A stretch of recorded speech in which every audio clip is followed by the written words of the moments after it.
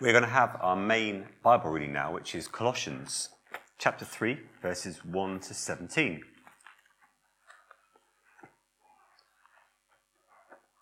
And if you'd like to follow, you'll find it there on page 984 of the church Bibles.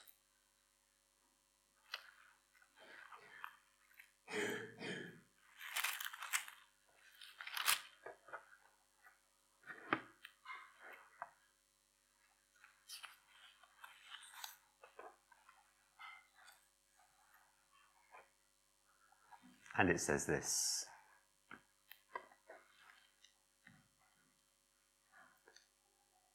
If then you have been raised with Christ, seek the things that are above, where Christ is, seated at the right hand of God. Set your minds on things that are above, not on things that are on earth. For if you have died and your life is hidden with Christ in God, when Christ, who is your life, appears, then you also will appear with him in glory.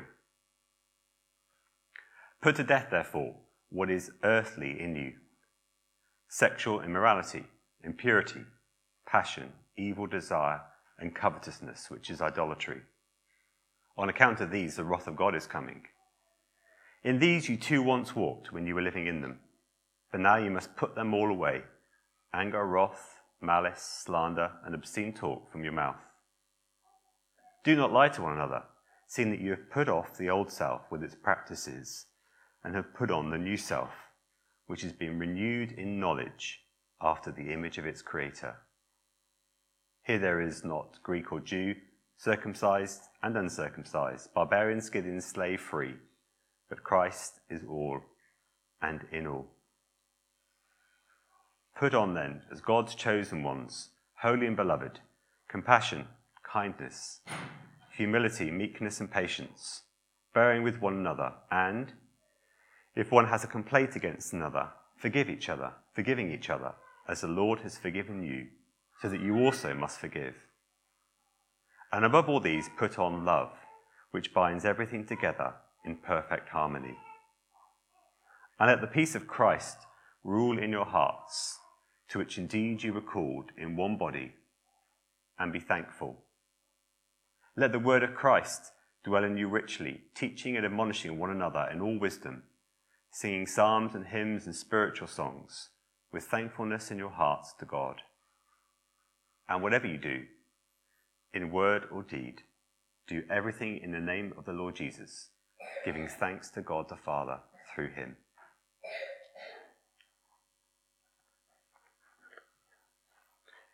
We'll do keep that text open. We're going to be looking at that together. Just a few things as we start. There's an outline of where we're going in your service sheet. So do use that if that helps you to steady your thinking, make notes as you would like. And at the end of the talk, there will be an opportunity to ask any questions or make any comments. We do it every week here at Trinity, so it might be an opportunity to ask for clarification of something which was said, or ask a bit further on an implication of what we'll be looking at, or even something in the text that we didn't get a chance to look at, but you're itching to know. So I mention that now, so as we go through, you can bear that in mind. But before we go any further, let's pray and ask for God's help.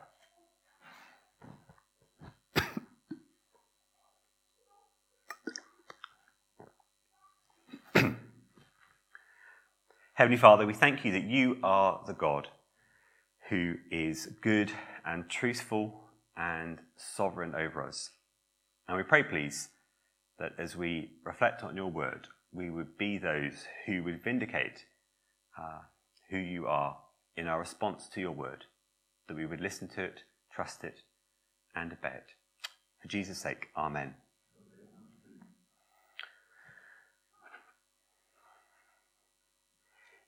The idea of following Jesus is a prominent one in the New Testament. Throughout the Gospels, Jesus said to would-be disciples, "Come, follow me." But this is where it ends. For the idea of following Jesus ceases after you come to the end of the Gospels. The New Testament letters never talk about Christians as followers of Jesus. Why is this? And if the New Testament letters never talk about Christians as followers of Jesus, how do they talk about Christians? And how do we account for this change? What would be its significance?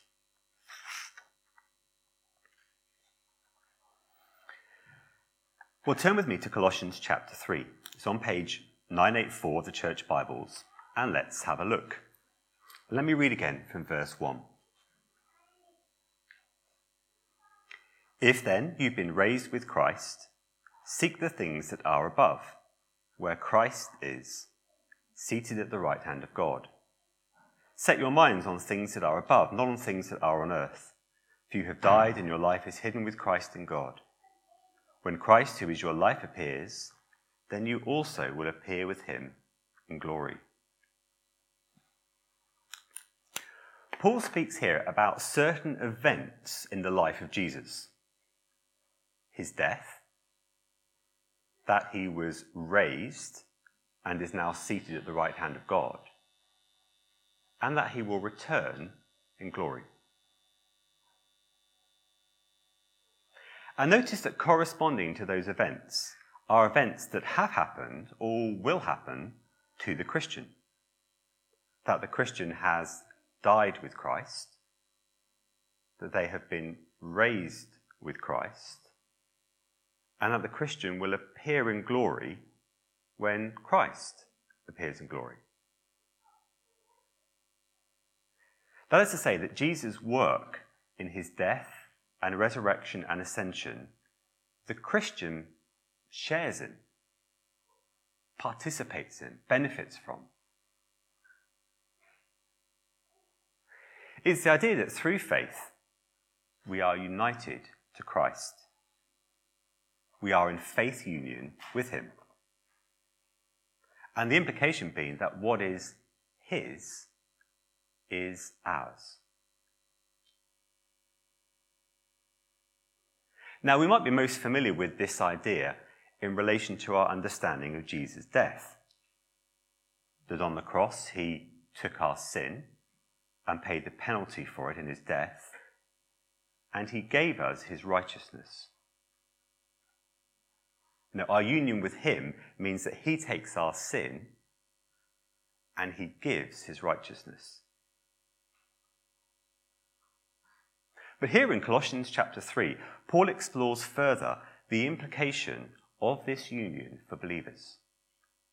That they have died with Christ, they have been raised with him, and have been given new life with him.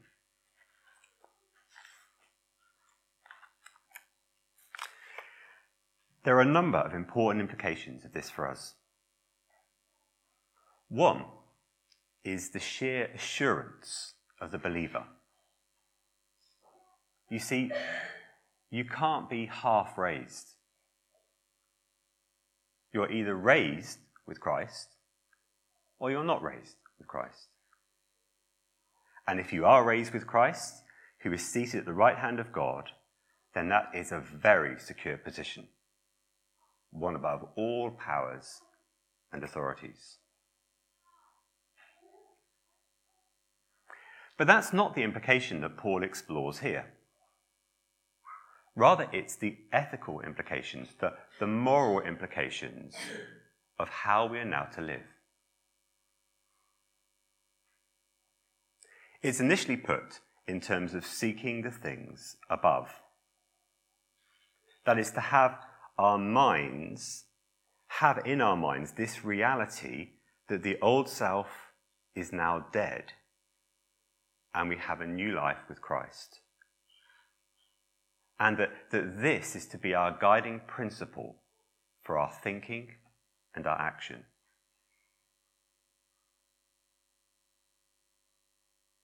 Seeking the things above is then spelt out in very concrete ways by Paul in the remainder of our section in terms of putting off that which characterizes the old self and putting on that which characterizes the new self. Well, firstly then, putting off is the big idea in verses 5 to 11. Let's read again verse 5. Put to death, therefore, what is earthly in you: sexual immorality, impurity, passion, evil desire, and covetousness, which is idolatry. The putting off is put in terms of those characteristics that characterize the old self. Now, it's interesting that for some of us, it's this putting off that has been emphasized to us about Christian living. That we're not to do these things, that we're to stop doing these things. And it can sound quite negative. But take another look at verses 9 and 10. Do not lie to one another, seeing that you've put off the old self with its practices and have put on the new self, which is being renewed in knowledge after the image of its creator. Paul understands this putting off as part of a renewal in the image of our creator.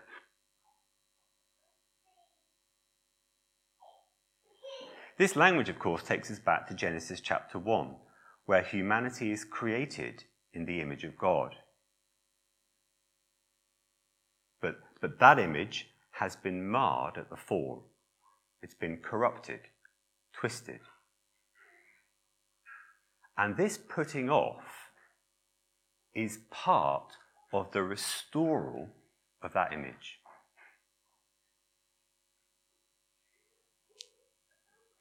If we lose Genesis 1 and 2, then the putting off is just stopping something. But with Genesis 1 and 2, there is a return. There is a recovering that which was fallen, a restoration. God's creation purpose for humanity is brought about by this putting off of the old self. And so rather than thinking that this putting off is about not doing something, it's really about renewal.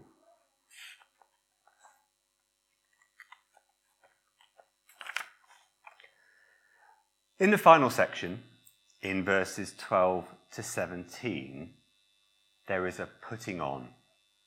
Let's read again from verse 12.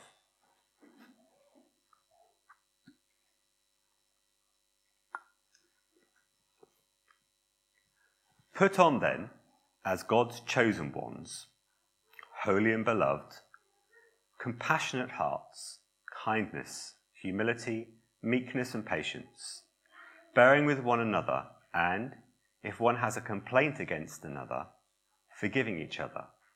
As the Lord has forgiven you, so you also must forgive.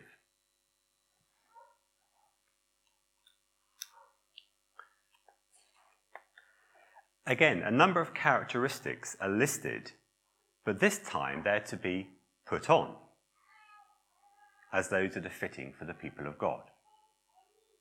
And they're worth careful attention. But for now, notice the things to be put on are that which are from relational categories. You can't put off and put on in isolation. For these things concern one another.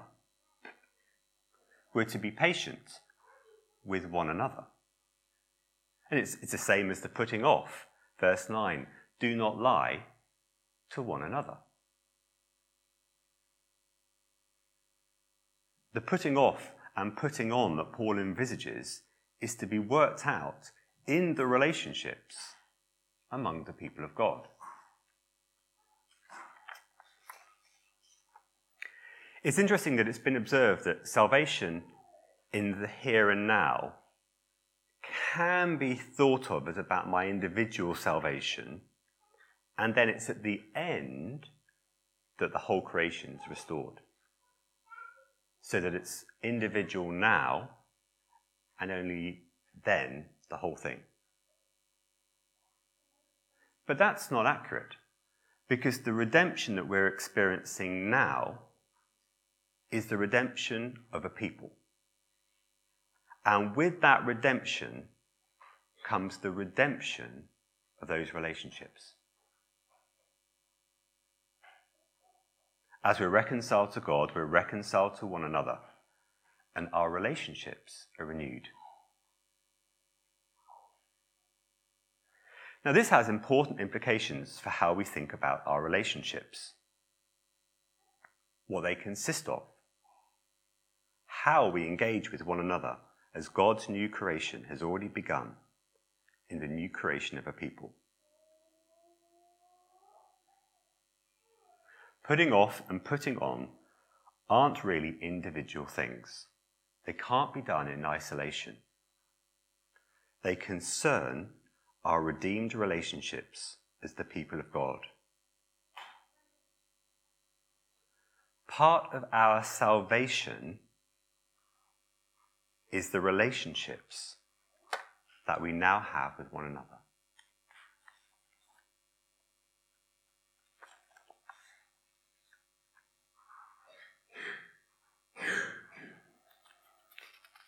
We began by observing that the idea of following Jesus, whilst common in the Gospels, is not found in the New Testament letters. Well, what then are we to conclude? Well, it seems to be the case that the idea of following Jesus was used in the Gospels for people who actually were there when Jesus was on earth. You know, the disciples literally followed him. They left their boats and followed him. You haven't got time to bury the dead, says Jesus. I'm off to Jerusalem to die. Follow me, else you'll miss it. The term was used in the gospel for people who actually were there when Jesus was there on earth. And that was crucial.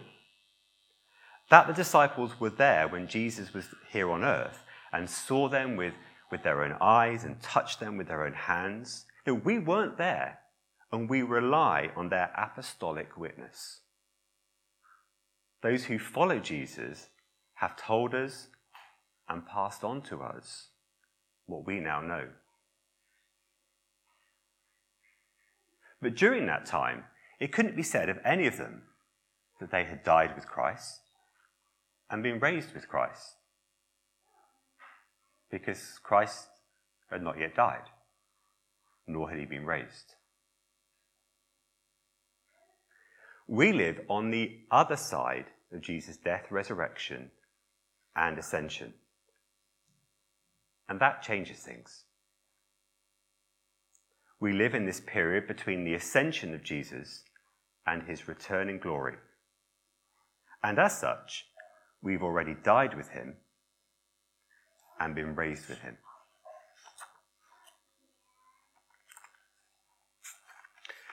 Now, the point of all this is not that there is some kind of word police, so that if you are caught saying, I follow Jesus, you'll find yourself pulled out into some back room. And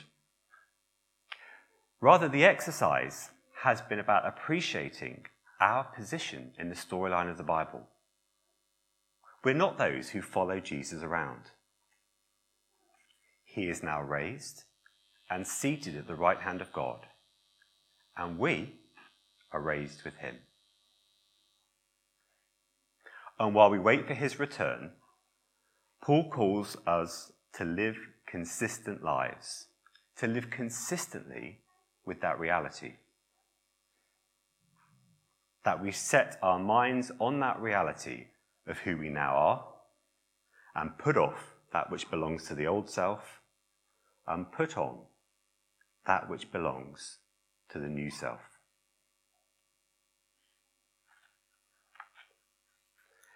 Let's pray, and then I'll open up to any questions or comments you might have.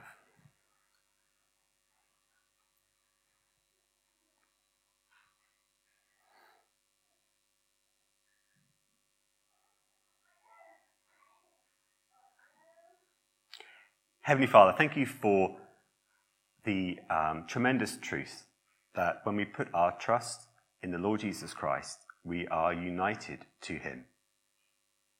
And we thank you for the benefits that brings, not least that he takes our sin and gives us his righteousness. But we thank you too that it also means that we have died with Christ and been raised with him.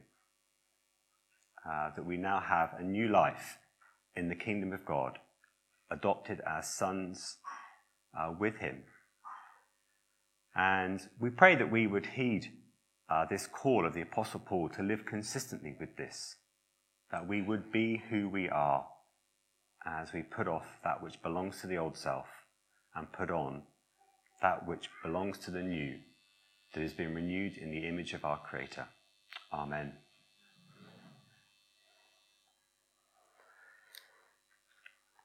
Okay.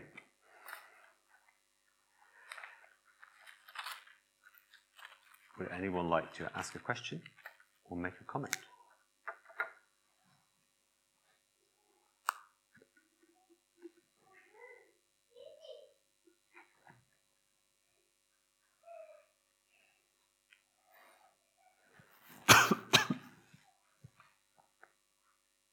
Nikki.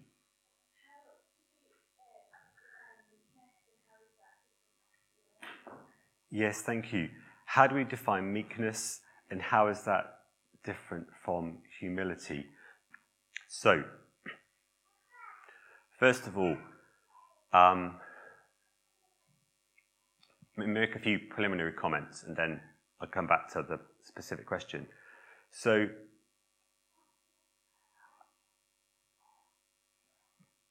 there could be a temptation, I think, to because it's such a nice passage, Colossians 3, to think about this is the passage where we put off, put on, and then we go through the list and we think, I put these things off, I put these things on, job done, what's sort of next?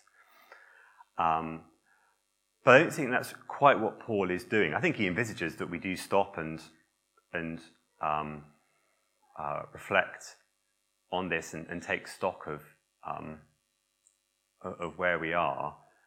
But I don't think the lists are exhaustive, and therefore I think the thing that he's giving us is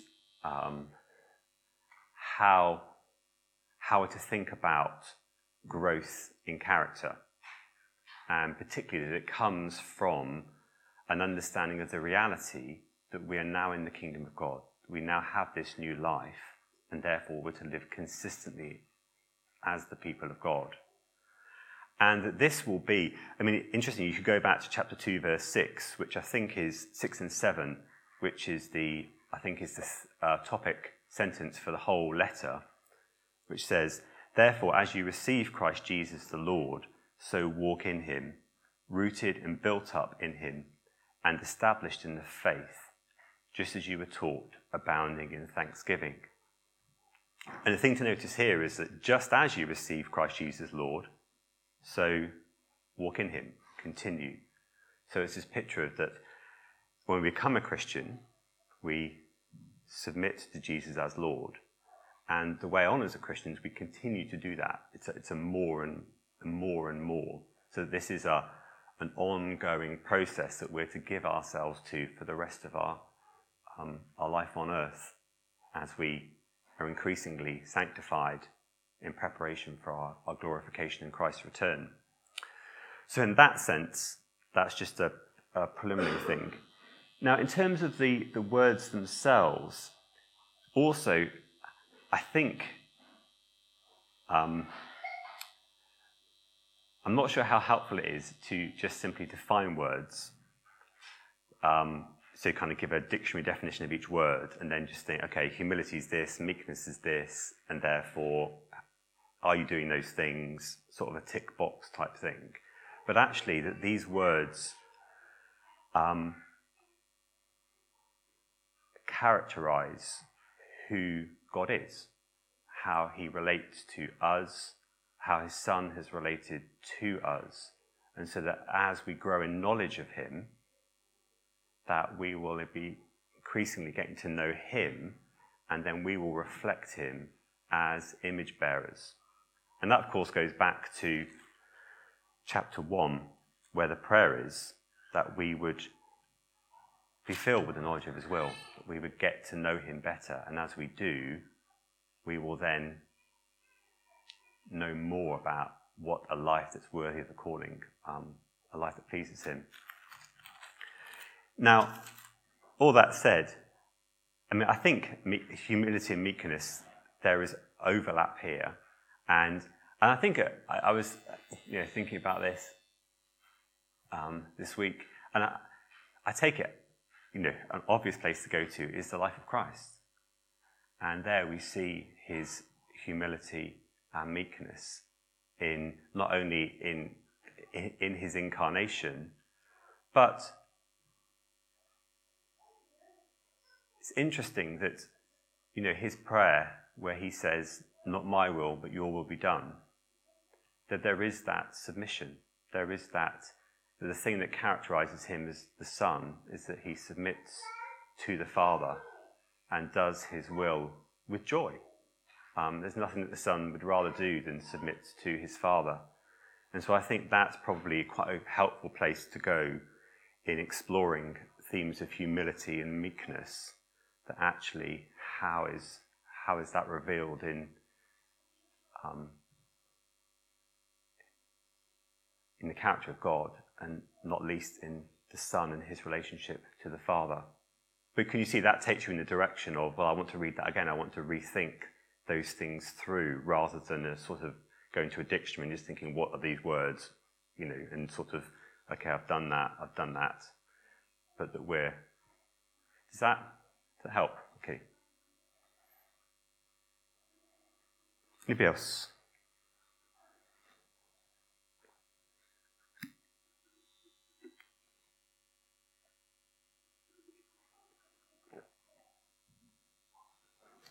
Nathan.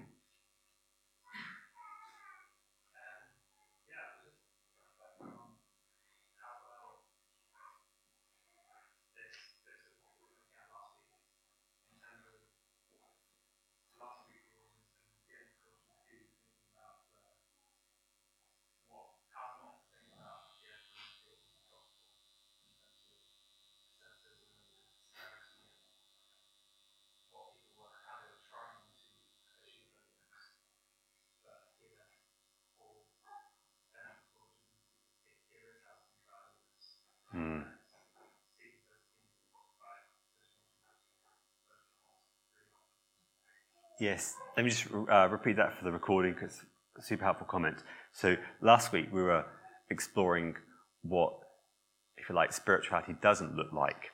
And one thing that came up a couple of times, I think it was in chapter 2, verse 18 and 23, this idea of asceticism, of putting off the physical, denying yourself. We've explored that there is an unhelpful denial of self when it comes to trying to put off that which is physical.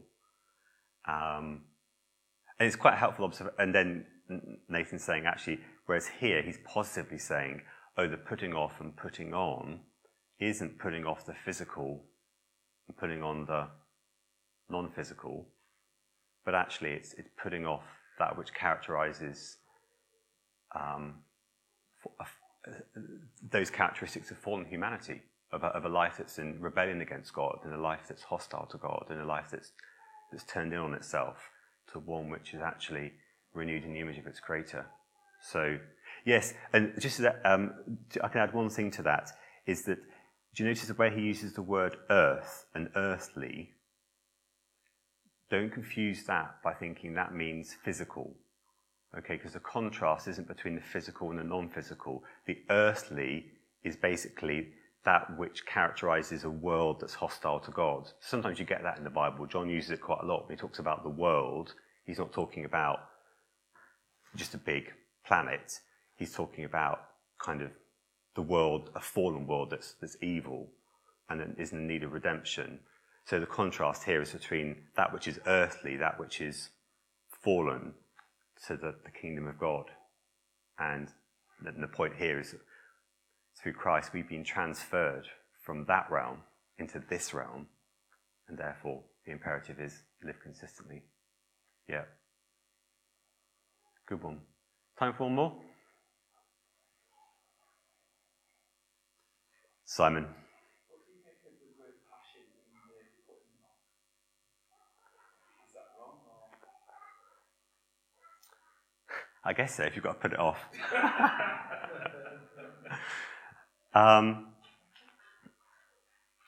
Yeah, so I wonder if this is...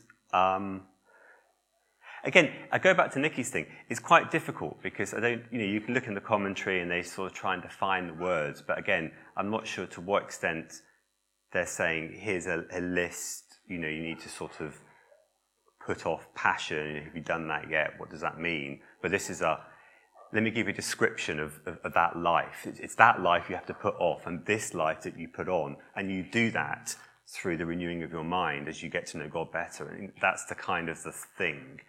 But I take it here the passion is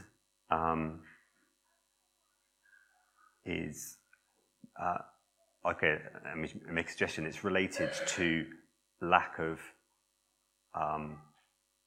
control, lack of self-control, because I guess if it's placed with things like sexual morality, impurity, evil desire, and covetousness, that's this idea of taking that which isn't ours to take, and it's so. And I guess this goes back to. So it's interesting you say, well, are passions, because a passion's good or bad, and this is why I think the idea of evil as twisted good is very helpful, because sex is the easiest one, because here it says put off sexual immorality, but it doesn't say put off sex, because sex is a good thing and has a right place. It's just that sex can be twisted and misused. And so I think that's true for everything. But I think that's why sin can be so attractive, because it is taking something good and then just using it incorrectly. So like passion can be a good thing if it's directed at that which is worthy of our desires. But if it's corrupted, if it's taking that which we... And also, I think, again, I try with these things, it's like when we did Proverbs, I'm trying to think of the storyline of the Bible where you might see examples of this. And I think an obvious example here would be to go back to Genesis 3, where you see the desires of Adam and Eve taking fruit from the tree of knowledge of good and evil, which they were told not to take from. But they let their passions run wild. They just thought, we want this because we get the knowledge of good and evil, and we think that that's being kept from us, and it's a good thing for us to have. But in doing so, they brought death. So, and I think that probably explains the idolatry that's kind of linked with all of that, because then it's God has told us about how his good creation works and how the different things are to be used, but actually doing things our own way ultimately is usurping his place and saying, actually, I like to think of God in it differently. I'm going to please myself and do life my own way. So, is that right? Good. Okay, we'll leave it there.